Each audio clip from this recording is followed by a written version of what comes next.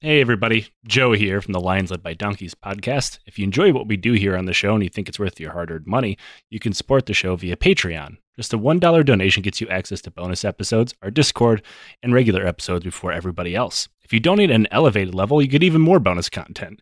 A digital copy of my book, The Hooligans of Kandahar, and a sticker from our Teespring store. Our show will always be ad-free and is totally supporter-driven. We use that money to pay our bills, buy research materials that make this show possible, and support charities like the Kurdish Red Crescent, the Flint Water Fund, and the Halo Trust. Consider joining the Legion of the Old Crow today. And now back to the show. They'll buy your gun. They'll buy your gun. 300 Nazis. They'll buy your gun. They'll buy your gun. Oh, they'll buy your gun. Hello, and welcome to yet another lovely episode of The Lions Led by Donkeys. I am Joe, and with me still is Liam. Hello, Liam. Fuck you, man. Ah, Back to back, baby. a little hint behind the scenes here of how we do things on the Donkcast. Is The donk. the Donkcast is generally I have like 3 or 4 weeks of episodes recorded. That was not one of those times. Now is not one of those times. It got away from me, the research in school and everything, and life happens.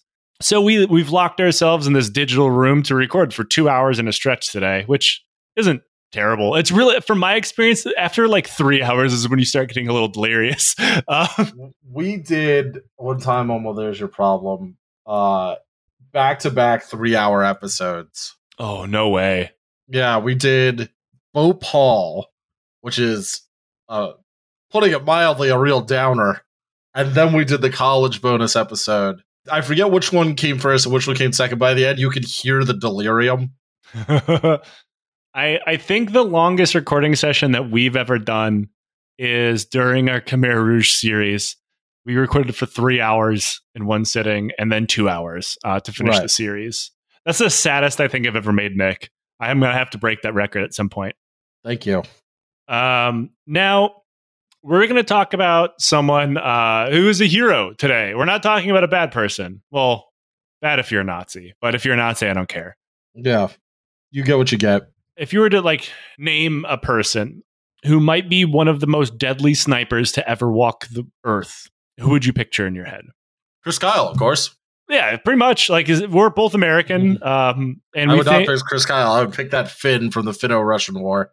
Yeah, I mean, you'd be right. But normally the American-centric mind isn't jump to Chris Kyle, who killed around 160 people. It's not entirely known.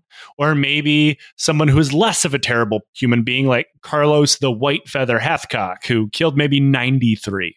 Both of these people have been held up in military legend for a long time. At the same time, here in the U.S., shitty dudes have been arguing whether or not women should be allowed to have these jobs in the U.S. military or special forces. Whether they earn a fancy hat or a fancy tab to go on their uniform. And they insist that standards are being lowered and our fighting capacity is being lowered because women do job. And they'll just bleed all over the sniper rifle, Joe. I really wish that I could express this opinion enough. Obviously, we're not in favor of war on this show, but we are in favor of, equality. And mining military history for laughs. Yeah, if someone wants to do a job and they can meet the standards, they should be able to do better those them than standards. Yeah, I mean, exactly. And there is a certain level of toxic masculinity to it when it's like you wound these little men by allowing women into their special boys club. And that's pretty much what it boils down to. It's no serious complaints. Yeah, exactly. These complaints should be rejected out of hand. And now that the argument is legally done, legally, there's no argument to be had there anymore. It's gone. It's over, at least in the U.S. Though you can't say much for decrepit culture that is built upon misogyny and discrimination that will continue until the sun finally burns out. Now, that is why I've chosen today to talk about one of the deadliest people to ever walk the earth. She killed over 300 people and making them one of the most effective snipers to ever exist. Now, numbers are flimsy on some people, so it's hard to say who exactly is.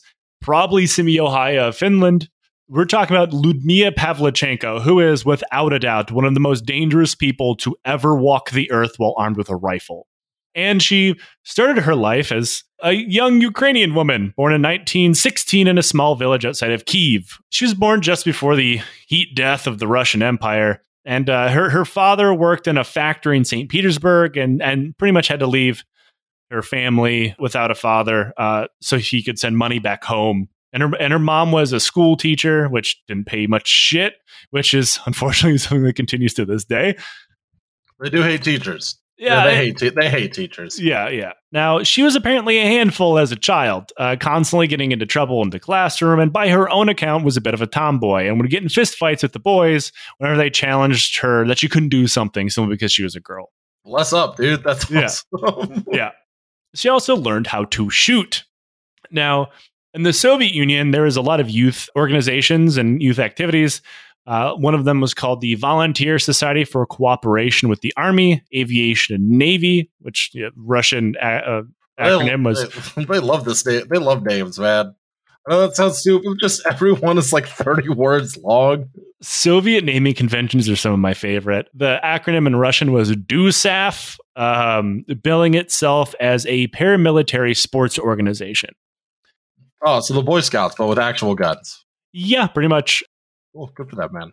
Except an actual part of the government, because the Boy Scouts, I guess, are a nonprofit. Now, the sports that were taught were directly representative within the Red Army. Like, you weren't learning basketball here. You were learning shooting, horse riding, driving, flying, and things of that nature, which is incredible when you think about, like, teaching children how to fly. Yeah. Let's push them out or what? Like, all right, good luck to you. Quite like the baby birds of learning how to fly planes. Now, unlike the military, you could join as early as 14. And while technically this was a voluntary thing, in reality, it really wasn't. For instance, signing up for after-school activities by your parents, like that's voluntary. But Right. This is as if your parents were the government. And I don't mean that as like a big brother comparison by any means. I just mean that, there was another youth organization called the All-Union Leninist Young Communist League. Jesus Solid Christ. name. Which, generally speaking, you had to be a member in good order and payment, because you did have to pay dues, in order to attend forms of higher education if you wanted to go to the good schools. Sure. Now, in order to be a member of that organization, you also had to be a member of DUSAF. So, like, wink, wink, it's voluntary. Sure. You kind of point out, it's kind of like a much cooler version of the Boy Scouts. I was a Boy Scout for all of 3 months. And if I got to shoot stuff and ride horses, I probably would have stayed. Yeah. That's fair. Now, at first, Ludmila did not give a single solitary fuck about any of this. She spent way too much time, in her own words, being unruly in class and not paying attention, getting in fights, things of that nature. She didn't give a shit about shooting. That was until her neighbor, a young boy, bragged about how he was the best shot in class. And when she said that she could beat him in shooting because she beats him in everything else, he laughed at her because shooting was not a girl's place to be. According to this boy, girls shouldn't be using guns. And the crazy thing was they found his severed head in a box the next morning. I got this new shirt made out of my enemy's skin. Feel the fabric. It's real Russian. Now, at this point, she started paying attention in class out of spite. She balanced this with after-school practice and regular school, as well as picking up a job at the local munitions factory as a metal grinder at the ripe age of 14. God bless. This 14-year-old has more work ethic than I've had in my entire life. Hell yeah, buddy. I hear that. Fueled by spite and what seems like absolutely no sleep whatsoever, she won the Vroshirlov sharpshooter title, as well as a marksman certificate certifying her to be a fucking sniper. This is while she's still in school. Okay, so school age. All right. I can work with that. This is between the ages of 14 and 15. Jesus Christ. We know this because at 16, she got married. Oh. At 16, she married a local doctor, and as gross as this sounds, and it is, it was pretty normal for the time, and there's no law against it. Though, shout out for the teenage factory worker for bagging herself a doctor, I guess. Yeah. Now, they soon had a son who they named Rostislav. rolls off the tongue. Call him Ross. But they divorced pretty soon after. Now, there's some argument as to why exactly this happened. As you can imagine, there's a lot of facts that, let's say, slip through the cracks when it comes to the real lived life of a hero of the Soviet Union. I can't believe the Soviet Union would do this. Yeah, her biography is pretty sanitized. For instance, one of the main sources I've used for this was her own biography called Lady Death. Heck of a name, goddamn.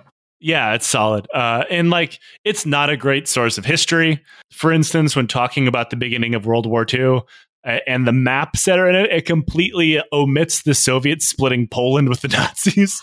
Yeah, I'm not surprised. Yeah, also, it's not a book I actually believe was written by her, to be straight up. I think it was written by a PR agent of some kind and then translated. Molotov-Ribbentrop Pact is real, whether you want it to be or not, man.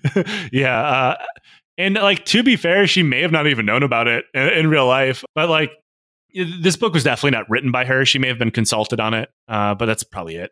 Now, from what I can find in other sources, because her own biography does not mention this, the doctor was an abusive asshole. Oh, terrific. Of course. I mean, any dude who's comfortable having sex as a grown adult with a 16-year-old and being abusive, I say that's shocking to me. Yeah, exactly. Don't fuck kids, man. The nature of the relationship was abusive. Somehow this comes up a lot on the show, and I implore you again to not fuck literal children. Yeah, that would be great if people could stop doing that. Now, it seems like he was abusive, but also he wanted her to effectively stay barefoot and pregnant and stay in the home. Right. Which she was absolutely not about. She would not be a housewife who would pump kids out. Does not seem her style now. No. Nothing in her life made it seem like this was the kind of lifestyle she'd be comfortable with. So she dumped his ass, took the kid with her, and moved back in with her parents for a short time. Nice. Now, during this time in her life, fresh from a marriage and trying to figure out what exactly she wanted to do next, she worked her day jobs at the factory while finishing school at a nearby night school, while also doing household chores for her parents and nearby neighbors. Wow. Yeah, she stays busy. After a few years in 1937, she enrolled in Kyiv University and studied history, eventually wanting to become a teacher. She's a way cooler version of me. Yeah. Joe, every version of you is a way cooler version of you. That's true. Yep. Not that I can relate, of course, being the cool guy. Literally, I am the worst version of me that could exist. I feel that.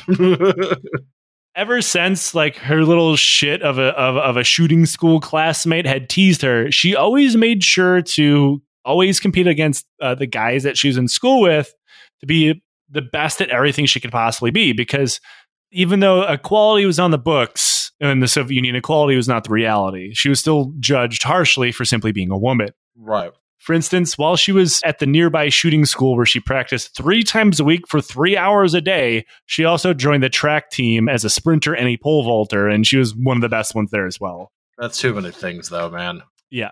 Are we addressing the that's too many things?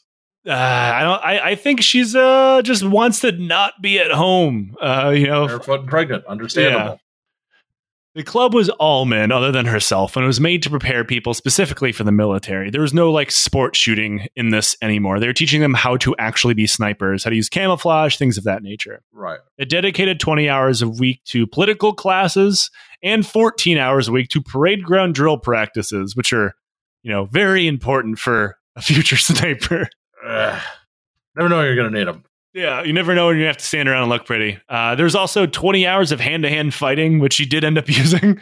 Now, her instructor for school is a guy she simply knows as Popatov, but she praises him, of course, for treating her the same as men, which eventually, her being in the class did attract more women, and he always made sure to treat them all the same. Now, the men in the class did not. This is something that's very, very common throughout her entire career, unfortunately, in both the USSR and later on the US, which we'll talk about. Now, this school, like I said, taught them how to be snipers, not to be sharpshooters. Yeah, can you clarify the difference? Now, they were no longer just shooting at the range. They were learning how to stalk targets. They were learning how to hide. They were learning how to cover the sounds of their gun. This was legitimately a student to sniper pipeline. And honestly, sounds way cooler than my undergrad program for history. Like, Michigan State needs to step its ass up. Now, if you notice the date, you know it's coming. The Germans invaded the Soviet Union during Operation Barbarossa on June 22nd, 1941. And now Ludmila was 24 years old. She had graduated with great grades, and she had just taken a job as a research assistant at the Odessa Public Library, where she was researching her PhD. What an idiot. Going for your PhD. I know, what a fucking... Who would do that? Sucker. Absolute sucker. Now, when the invasion started, they put out a conscription call for all men born between 1905 and 1918. Now, she had been born in 1916, and she figured this should apply to her as well, in the concepts of Soviet equality. Right. So she dropped everything she was doing and reported to the conscription office. There was, however, a slight problem, as you can imagine. Is it institutionalized sexism? That's right! Oh, I got it. What do I win? No. Thank you. Now, she showed up to the recruitment office, and like I said, there was equality on the books, but not equality in real life. This went through school placement, through work placement, and the military, because as a lot of people read into Soviet military history during World War II, it immediately comes to the fact that they were one of the only nations to allow women in frontline combat. Right. And that is true. However, the women that did get there had to really want to get there. Right. I have to point out, legally, this is not the case. According to Soviet military law, men and women were the exact same. That is the law. However, that did not mean there were extra legal methods in use to talk women out of exercising those rights. One thing they would do is make women pass extensive medical checkups, something most men would just skip. Right. This is assuming they pass a quick once-over by the recruiter's eyes. Now, though in a few famous cases, not even those were barriers for service. Like famously, there was a fighter pilot that had no legs. He was one of the best fighter pilots in the Soviet Union. Yeah, we'll talk about him at some point. Now, in other cases, they would drag a woman's application for frontline service, whether it be as a sniper or infantry or tank crewman, whatever, through layers upon layers of red tape until they finally just gave up. Now, most of the time what would happen is while these women were trying to go do frontline service and they were just constantly hampered by bullshit, the whole time recruiters were like, you could just become a nurse. You could just go work for the medical corps. And eventually they would just give up and become a nurse. Sure. Yeah. Now, a famous instances of this is Marine Raskova, who was a woman so famous in the USSR, by the time the war started, she was called Russian Amelia Earhart. Not because she disappeared, for the good reasons. She was the first woman navigator in the entire Soviet Union, and it was an instructor at the Air Academy of the Air Force for men and women. She set long-distance records for various different kinds of planes, and still found her request to become a fighter or bomber pilot during the war rejected. That's stupid. Yeah, this was until she called in a little personal favor from a connection that she had with a guy named Joseph Stalin, who eventually approved it himself. That will do it. Yep. Yeah, that'll cut right through the red tape of military bureaucracy. Now, of course, she would end up commanding the legendary Night Witches, which, of course, we will talk about at some point. My friend did an audio play about the Night Witches. Yeah, they're incredible. Yeah, they're fucking sick, dude. With the just like ratty ass bombers too. Yeah, like made out of plywood. Now, that is, like I said, someone who was famous throughout the entire USSR, had to pull connections with Joseph fucking Stalin to get frontline duty. So Ludmila, who is a nobody, ran into those problems too. She repeatedly tried to enlist as a sniper, which, remember, she literally had certifications saying she was certified sniper. She had it on paper. Like, she showed her multiple awards for marksmanship to anybody who would pay her enough attention. Instead, they just kept pressuring her to be a nurse, despite the fact she had no medical training at all, and all of her training was how to shoot things with a gun. Right. Now, she said in her book, she chalks this up to the fact that she showed up to the recruitment office dressed up because the men had done the same thing. The men would dress up in their best clothes to present themselves for military service. So she did the same thing, which included like wearing a dress, getting her hair done, and wearing makeup. Right. This was like considered shocking, I guess, to the recruiters. But again, this is a cop out. She won every award she could win for possible for shooting at this point. Right. They had literal evidence. It was just misogyny. It's what it was. It always is, Joe. Now, at this point, she finally got a recruiter that would take time out of their day to talk to her. But they looked up in the local registry where it said that she had been married. And because they hadn't officially got a divorce, oh, come on, dude. He said that he wouldn't let her enlist without the written permission of her husband, who they had not spoken to in 3 years. Eventually, she was able to wear them down into a verbal agreement. And she said, trust me, he'll have no objection whatsoever because, I don't even know where he lives anymore. Also, I have this convenient severed head in a box. Yes. I have these pile of sniper certificates, but let me get a permission slip from my husband.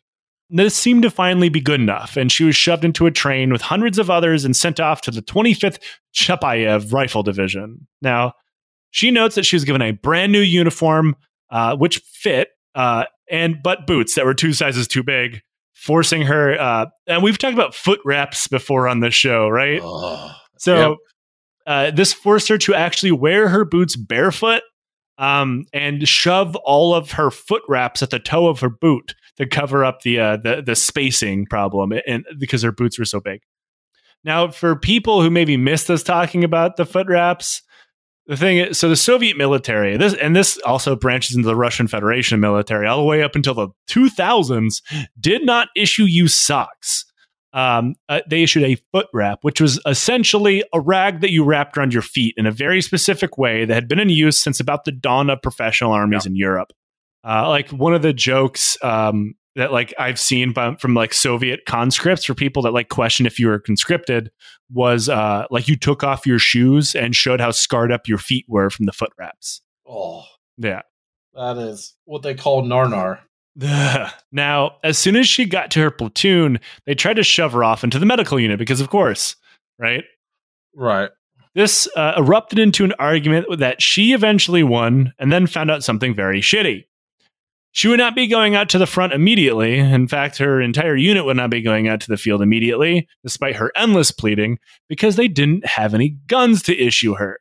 Now, we talked about the shortage of weapons in the beginning of this war before, and the Red Army, and how in reality it did not just send conscripts running into battle without guns like you saw an enemy at the gates. That's not something that occurred on a widespread basis, right? Very few times. Instead, they held huge masses of soldiers in reserves and waited for supplies to come in, either from the factories or more likely the massive American Lend-Lease program. Because, and I cannot express this enough, how many supplies or how much supplies that the United States shipped into the Soviet Union. It was a fuckload. Yep. Now, since she didn't have a gun yet, she did what a lot of people had to do during this time, and she was stuck on literal ditch digging duty while stationed in Bessarabia. Oh, damn. At this point, they armed these poor bastards who didn't have a gun with a hand grenade, which she was instructed to, like, if while digging, the Germans showed up, she needed to throw the grenade and run, should the time arise. So that's slightly better than waiting for the person next to you to die and grab the rifle, right? I guess. Yeah, I mean, low bar, I suppose. However, the Axis forces would eventually break through and overwhelm them, leading to Ludmila's unit beginning their retreat slowly towards Odessa before she was ever issued a gun. By the second half of July, she finally did find a rifle, and it did end up playing very much like the scene from Enemy at the Gates. While they were marching, they came under artillery fire, which killed a guy next to her, and she grabbed his rifle when he dropped it. So, yeah. Now, she did take part in her first bit of combat very shortly thereafter when a German-Romanian allied unit attacked, and she fended them off, though she doesn't really write much about what she felt about it. It was more of like the blindly shooting into the distance type situation. Now, eventually she found herself in the city of Odessa as German and Romanian units closed in around her for a siege, though the town had prepared, digging massive amounts of fortifications, reinforcing many of them along the way. Now, strangely enough, in her own biography, she doesn't actually write much about her own individual actions, but she writes from other people about other people's actions and from the other people's accounts. What? Yeah, it's really weird. It's like every time the book swings that you'd think to talk about her own actions, because this is a book called Lady Death, written supposedly by a literal hero of the Soviet Union. By the lady, yes. Yeah. About how she became known as Lady Death. Like you would expect her to write at length about all these things. But like every time this happens, she instead launch into a story about a different person. Weird. Which very much leads me to believe that she did not write this. Okay. Yeah, I see what you're saying. It's a very purposeful attempt to not make this about her, despite the fact it's a biography. Right. And to glorify the Soviet war effort or whatever. Yeah. Right. To glorify the group rather than the individual, which I understand. Sure. But we do know from other people's accounts that this is where she got her first 2 kills for sure, dropping 2 German scouts within seconds of one another. After this, she hunted through the countryside for a few weeks, killing on average more than 10 people per day. Fuck. Yeah. Just like roving? Yeah, she would set up with other snipers and set up in like teams. She never worked alone. Snipers never work alone. Right. And they would shoot a couple people and relocate, shoot a couple people and relocate, shoot a couple people and just do that constantly over and over and over again all day. This is also where she got wounded for the first time with a mortar blowing up in her face and nearly killed her. Don't want that. Unfortunately, she has something of a history with head injuries throughout her life. Hey. Yeah. Hey. Now, she was parked in a hospital for a few weeks and what she called, quote, severe shell shock. But what was almost certainly a really bad concussion because she doesn't remember the immediate aftermath of the mortar landing next to her. So she was knocked unconscious for a pretty long period of time. Right. This is what's known in the business as traumatic brain injury. It'll get you, folks. Yeah. No such thing as a dinger, as they would say back in football practice. After this, she was sent back to Odessa, which had since then had just been blown to hell from the constant fighting since she had been gone. She also found out that she had been promoted to corporal, which is about the same time at this point. It's thought of she already killed 100 people. Holy shit, dude. Yeah. For her. Yeah, right. I mean, 10 people per day. It wouldn't take very long to rack those numbers up. Now, this promotion also came with a punishment, in my opinion. She would now have to teach people how to be snipers. Not just any snipers, not just like people like her who had come out of like the Red Army program, but random naval personnel. Why? Around 100 seamen from Sevastopol had volunteered to serve on the front lines in Odessa, despite never firing a gun or even getting a change of uniform. She noted that they are still wearing what she called, quote, black bell-bottom pants and blue and white shirts. Her first lesson was to talk them into wearing helmets and boots because they were the Russian naval uniform didn't have boots; it had like dress shoes. Right. Now, on their first night out after her training unit, as a group, mind you, this isn't just her, they killed nearly 100 men. God damn. This has to do with, like, obviously the skill of this unit, but also just the brutality of the Eastern Front. Like, 100 people being killed in a day, drop in a bucket. Like, it's hard to understand the scope of the killing on the Eastern Front. Other than a lot of it. Other than it's an apocalyptic amount of death. Like, even without the Western Front, even without the Pacific Theater, even without the African Theater, the Eastern Front of World War II would have been on its own, in a vacuum, one of the most deadly conflicts in human history. And it's like, it's hard to, like, we're eventually going to do, we have a series planned for Kursk in the future, just the Battle of Kursk.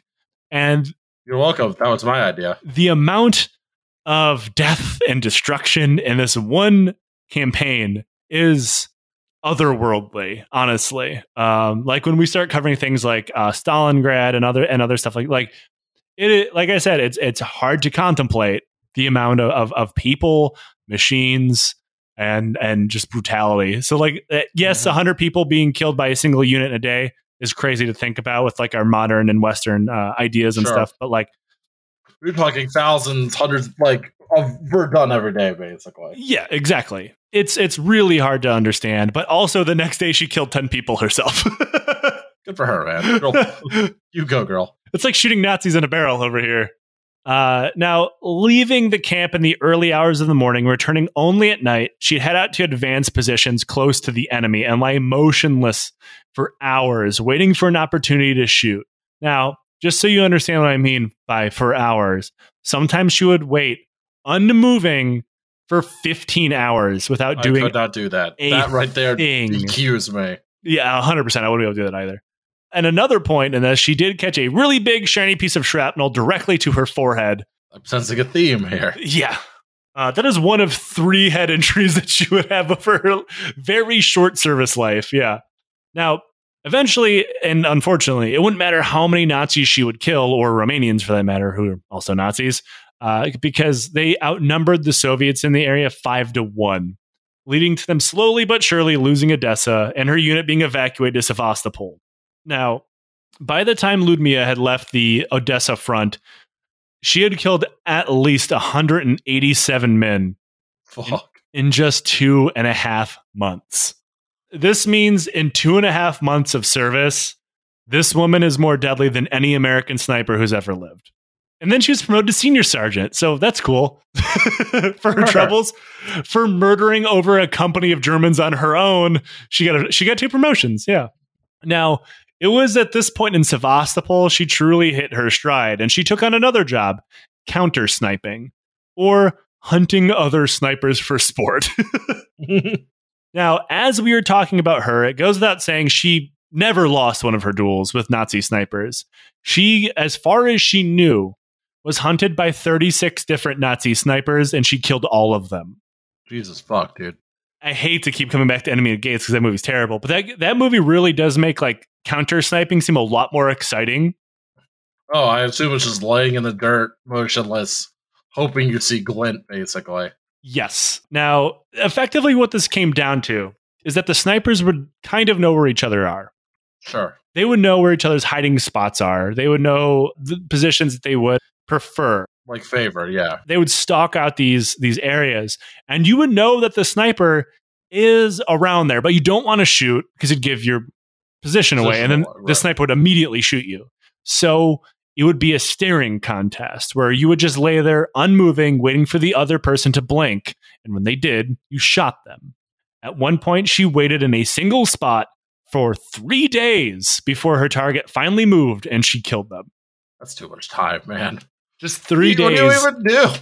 You can't eat. You can't drink. Shit and piss on yourself, because if you move, you die. I already do, Joe. Just laying in a fighting position that is just an absolute mess. Because like you move even a hair, you breathe wrong, you're dead. Right. She won all of those, and 36-0, baby. Phrase, I believe, is cuckoo bananas. Now, there could have been a chance where she was stalked by more snipers that simply never actually saw her, and then she also never saw. That's also possible. Sure. But yeah, 36 came, none went home. Now, Ludmila got to Sevastopol in October of 1941, and by the May of the next year, the War Council of the Southern Red Army noted that she had killed 257 enemy, of which she, of course, said, quote, "I'll get more," and then got promoted again, now to lieutenant. Good for her. There's unfortunately one part of her story that's become quite popular I pretty much have to disprove. And that is, during this time in Sevastopol, she started dating and married a fellow sniper, Alexei Kitsenko, a fellow Ukrainian. Unfortunately, Alexei would then die shortly after the marriage. And as the story goes, she was so heartbroken and lovelorn, she never again remarried. There is a chance this probably never happened. The reason for this is Ludmila herself never mentions him by name in the book at all. Even if this was written by some kind of political minder, PR person with her consulting, it would make no sense for this to be left out because this looks good for the USSR, right? Like their warriors married, and then she was driven by the death of her lover to kill even more Nazis. But it's never brought up. He's never mentioned by name in the book. It's never noted that she married anyone other than the doctor in her own biography. So, which does not look good. No, it almost certainly didn't happen. We do know she did get married again in 1945 to a guy named Konstantin Shitleov, which is the literal only fact I can find about him. And then he died a little bit after that as well. But did she have his severed head to bag too? No, it seemed that they were just like, I don't know, they led a pretty rough life after the war. Well, that's a shame. Yeah, but like, yeah, the story about Alexei Kitsenko probably did not happen. I won't say didn't. Right. All signs point to no. Sorry, folks. The sniper love affair is a cool story, though. And like, honestly, that is when back in the day, when we did the Enemy at the Gates bonus episode, it was where they got the idea to include the love triangle. Right. Which, of course, Vasily Zaitsev, that never happened with him either. So, you know. Although it is the movie with the greatest sex scene of any movie. I refuse to acknowledge that sex scene ever again. Now, by this point, Ludmilla was a legend, and not just within the Red Army, but a Nazi legend as well. In her book, she notes, quote, "By that time, even the Germans knew of me. They attempted to bribe her, blaring messages over the loudspeaker that said, quote, Ludmilla Pavlichenko, come over to us. We will give you plenty of chocolate and make you a German officer." After we shot your friends, you know. Yeah. And which, like, absolutely, this had just been like, she'd walk into a firing squad, right? After her legend grew further, their messages of promises of chocolate and I assume foot rubs would turn to threats. They had heard that her famous 309 kills at this point, because of course the Soviets used her for propaganda because she'd killed so many people. Of course, and to be fair, the Nazis keep dropping dead. Yeah, and they knew when she was out hunting. Like like if you look at pictures from say Stalingrad, just leaving bloody foot rubs next to her kills, like foot wraps. She didn't fight in Stalingrad, but like they're aware of who snipers are. Like every sniper who's existed gets their nickname given to them by their enemy, right? Like Simi Ohio was the White Death, and he was nicknamed that by the Soviets. Mm-hmm. The White Feather in Vietnam was nicknamed White Feather by the North Vietnamese because he wore a white feather in his helmet. Things like that. So like they get their nicknames because people know. And admittedly, there's a lot of psychological terror to this as well. Like famously during the Iraq War, the U.S. fell for a bit of propaganda called Juba, the Baghdad sniper. And there's a famous video that was cut about it. Juba didn't exist. There was no single Juba. In fact, there's like thought to be a squad of people all operating under the same name because there's a psychological factor that like, oh, fuck, Juba's out hunting today. When in reality, it's like 12 odd dudes, right? Like people know that these things, but like that nickname worked. It's Juba. Like it's not like fucking Steve and his 9 friends. But at this point, she was famous for her 309 kills. So the German loudspeaker screamed out, quote, "If we catch you, we will tear you into 309 pieces and scatter them to the winds." Yeah, they were going to do that anyway. What does she care? Now, she thought this was fucking awesome because she said, quote, "They even knew my score." That's rad as hell. Right. By the next month, she got wounded again clipped in the head. Again, wear a helmet, girl. They're counterintuitive to sniping. Unfortunately, she would cover herself in like burlap. Makes you more visible, I assume. Yeah. Now, like the others, this wasn't anything too terribly serious, but she had now been wounded 4 times, 3 of which had included explosions going directly into her face. So the Soviet leadership began to get a little worried that the next one might fucking kill her, which would be really bad for morale. Right. She was worth entirely too much, both practically and propaganda-wise, let her brain get turned into mush and pulled her off the front lines. Because remember, besides the fact turning it into a newspaper front page story, she's a great sniper instructor. Right. By keeping her alive, you can make thousands of snipers. Why the fuck would you waste her? So while she recovered from her wounds, she trained snipers. But when she fully recovered, she was pretty shocked to find out that she was invited to meet Papa Stalin himself. Now, her and her, it was like a minder, I guess, someone to like go with her, met Stalin, and she described him as, quote, swarthy. Oh. And, quote, not as tall as he appeared in paintings. Take that, techies. Now, I'm laughing hysterically here only because, one, of course, the paintings would make him look much better, but also, two, because Francis Horton, who's often on the show, calls me swarthy for being Armenian. And like, there's, the most famous pictures of Stalin were touched up, like, the picture that famously shows him as Koba, the revolutionary agent. Like, he was very self-conscious about smallpox scars on his face. That's right. So they were always edited out. But yeah, she was surprised by all of that, as I imagine anybody in an era before mass pictures of people were pretty shocked meeting a larger-than-life character, right? Now, Stalin informed her that she would be going to the United States to spread the word of the Soviet struggle and war, because remember, the U.S. isn't involved yet. Right.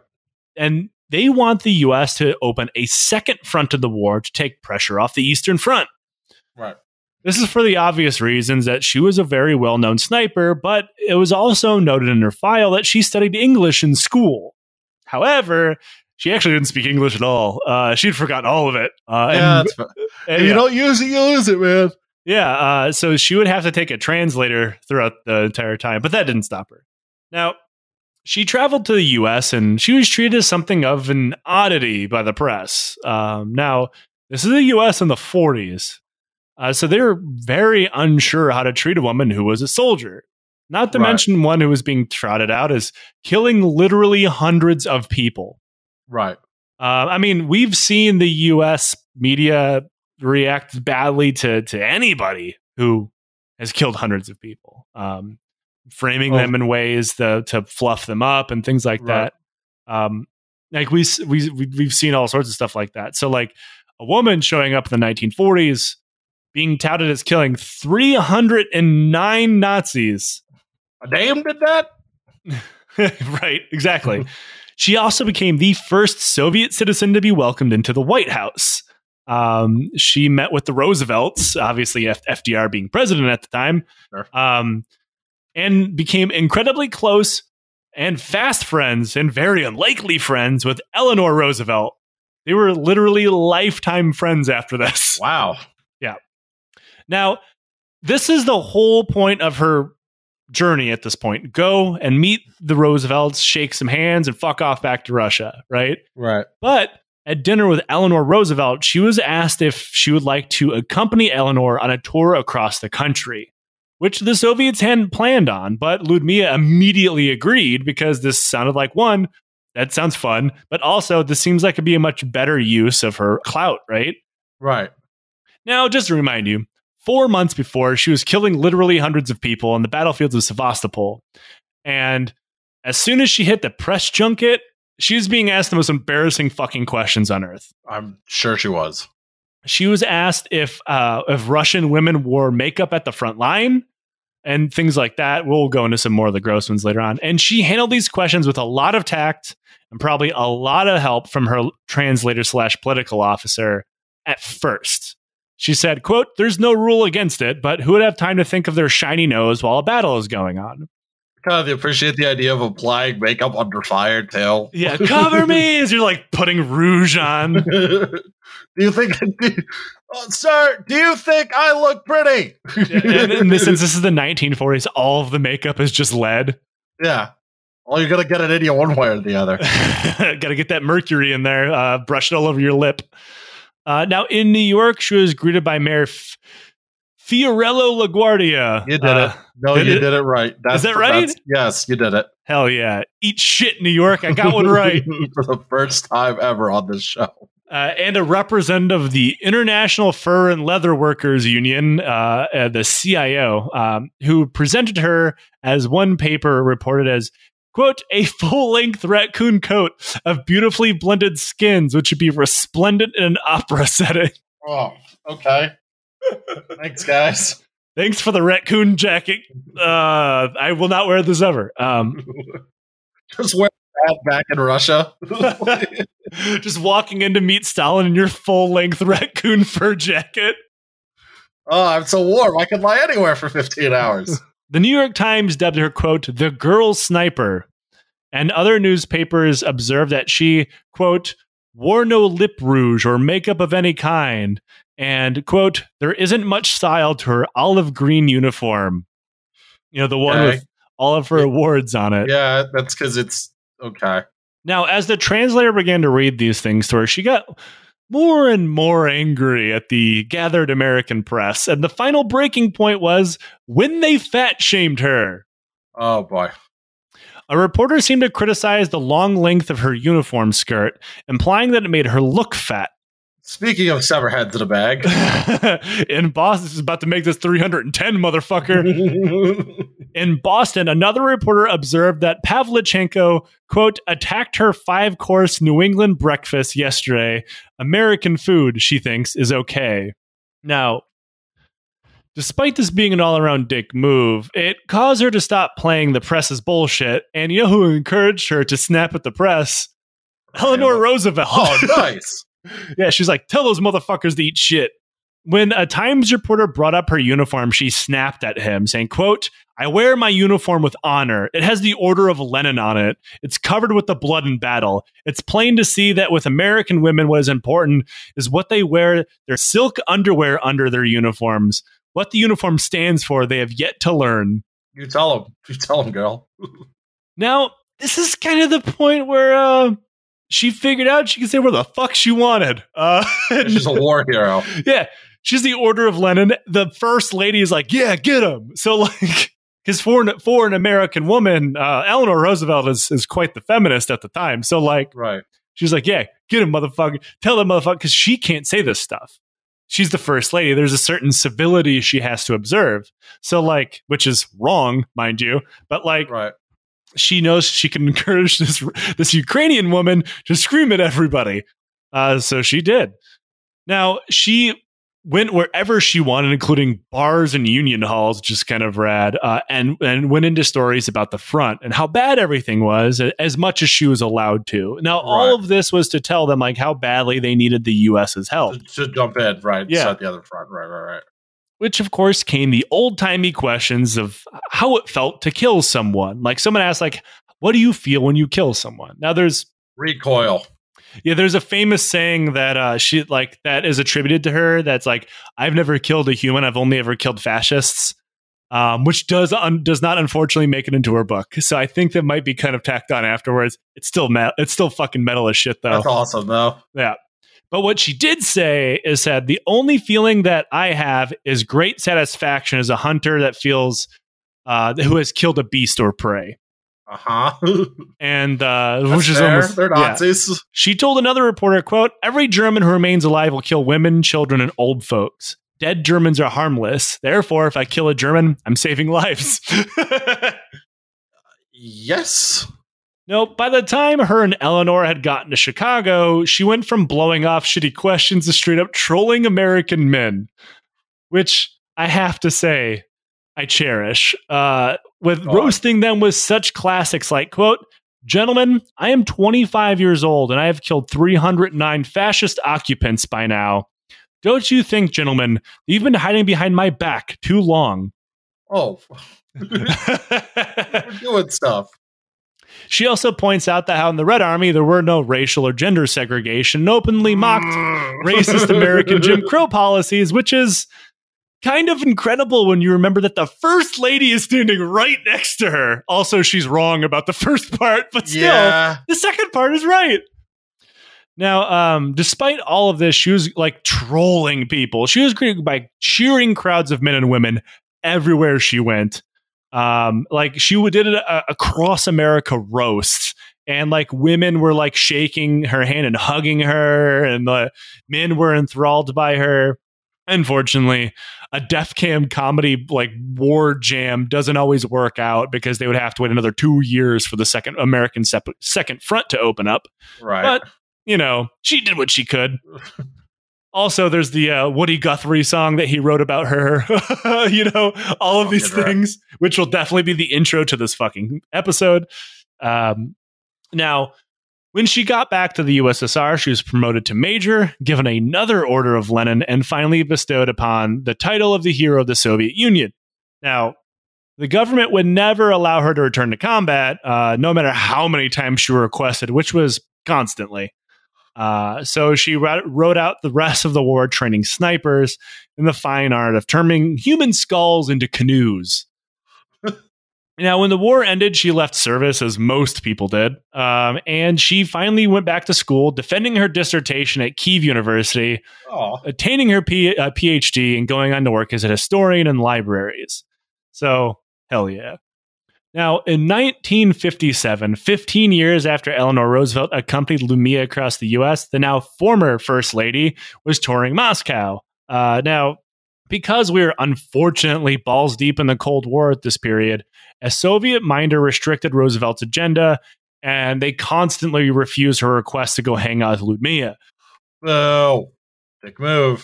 She kept asking, and eventually Ludmilla, hero of the Soviet Union, was like, yo, I want to hang out with her. So the political minders are like, fine, fuck it, you can go hang out with her. Now, in front of minders, the two were very, very cool and detached and professional. Because, things were hairy politically for both of them if they got if they let things known too close. But they had a chance to ditch away, sneaking into Ludmilla's kitchen to drink tea and share gossip and stories from the 15 years they had missed. Aw. Yeah. They were truly very close friends. It's kind of incredible. Yeah. Now, unfortunately, Ludmilla's life after the war is pretty rough. Like most people who have murdered over 300 human beings, she suffered pretty intense PTSD. Now, PTSD is now largely alienating and untreated in a lot of places, but back then it was downright pat and slapped. Yeah, it is downright not accepted to exist. Mental incapacity or illness was considered not something you wanted to be thought of in any place, let alone it be the Soviet Union or the United States. Like, there's a one-stop shop for you, and that's the fucking asylum and no treatment. Right. So she treated it like a lot of veterans treat it, and that was with alcohol. So she created a pretty mean case of alcoholism, which contributed to her death at the age of 58 in 1974. Damn. Yeah. She died of a stroke. But most people think that she's also suffering from a pretty severe case of cirrhosis at that point, which would definitely contribute. But yeah, that is the story of Ludmilla Pavlichenko, the deadliest woman to ever live and troll her way across the United States, calling American men bitches. Good for her, man. Yeah, honestly, I wanted to do this story for a really long time, and I decided it had been too long because we talked about someone who was legitimately cool and not funny to laugh at out of pure evil, like Baron Ungern was. But that is the story of Ludmilla Pavlichenko. I hope that the people who do not listen to this podcast by now, that being the people who I wrote this episode to make fun of, see this, hear this, and realize they're giant, whiny man children that need to shut the fuck up. Please, now would be good. Yeah, you're not suited to shine her fucking boots. Which are two sizes too big. 300 plus kills will do that to you. Yeah. Now, Liam, we do a thing on the show called Questions from the Legion. So I've been told by my handlers. Yeah, my political handlers are telling me we do in fact answer questions from the Legion. Now, if you'd like to ask us a question from the Legion, donate to the show at any level, DM, PM, or email, or Patreon message us. Now, today's episode, we're going to have to tread lightly, or today's question, we have to tread quite kind of lightly. Hypothetically, if you were to challenge anybody to a charity fight that's completely consensual and not assault, who would it be and why? Jokes. That was a well, there's your problem joke. A charity fight. I don't know, man. I think the obvious answer is like some politician I hate. Sure. But I don't think that's quite right because I hate them in a way that just beating them up wouldn't really because I know they live at the end of it, right? Yeah, that's the problem. We're definitely not doing a charity gladiatorial event. Right. So that's kind of my problem is they have to live at the end of this. Yeah, that is a problem. So I'm going to say the podcast does not condone the murder of politicians. No, we don't. Hey, Nate. I'm editing this. Let's see here. I would probably like a Joe Rogan or someone like that. or some like right wing podcast host, like I would love to fight Ben Shapiro.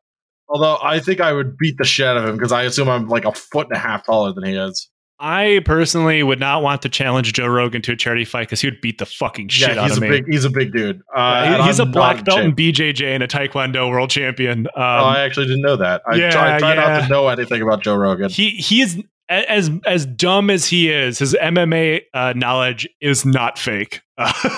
Mine would absolutely have to be Steven Crowder. And this is something I'm legitimately serious about. Yeah, I would donate $10,000 to charity, and I'm not pulling this out of my ass. I would do it if Steven Crowder would go 3 rounds with me in a charity fight. I'd watch that to a charity of his choice, and I am 100% serious. Anyway, Liam, that is our episode. Everybody, thank you for joining us. Liam, you had no choice. I locked you in this room, and I don't know why you always say, Liam, thanks for joining us. Like I have a say in this. Yeah, this is an at-will employer. Please don't.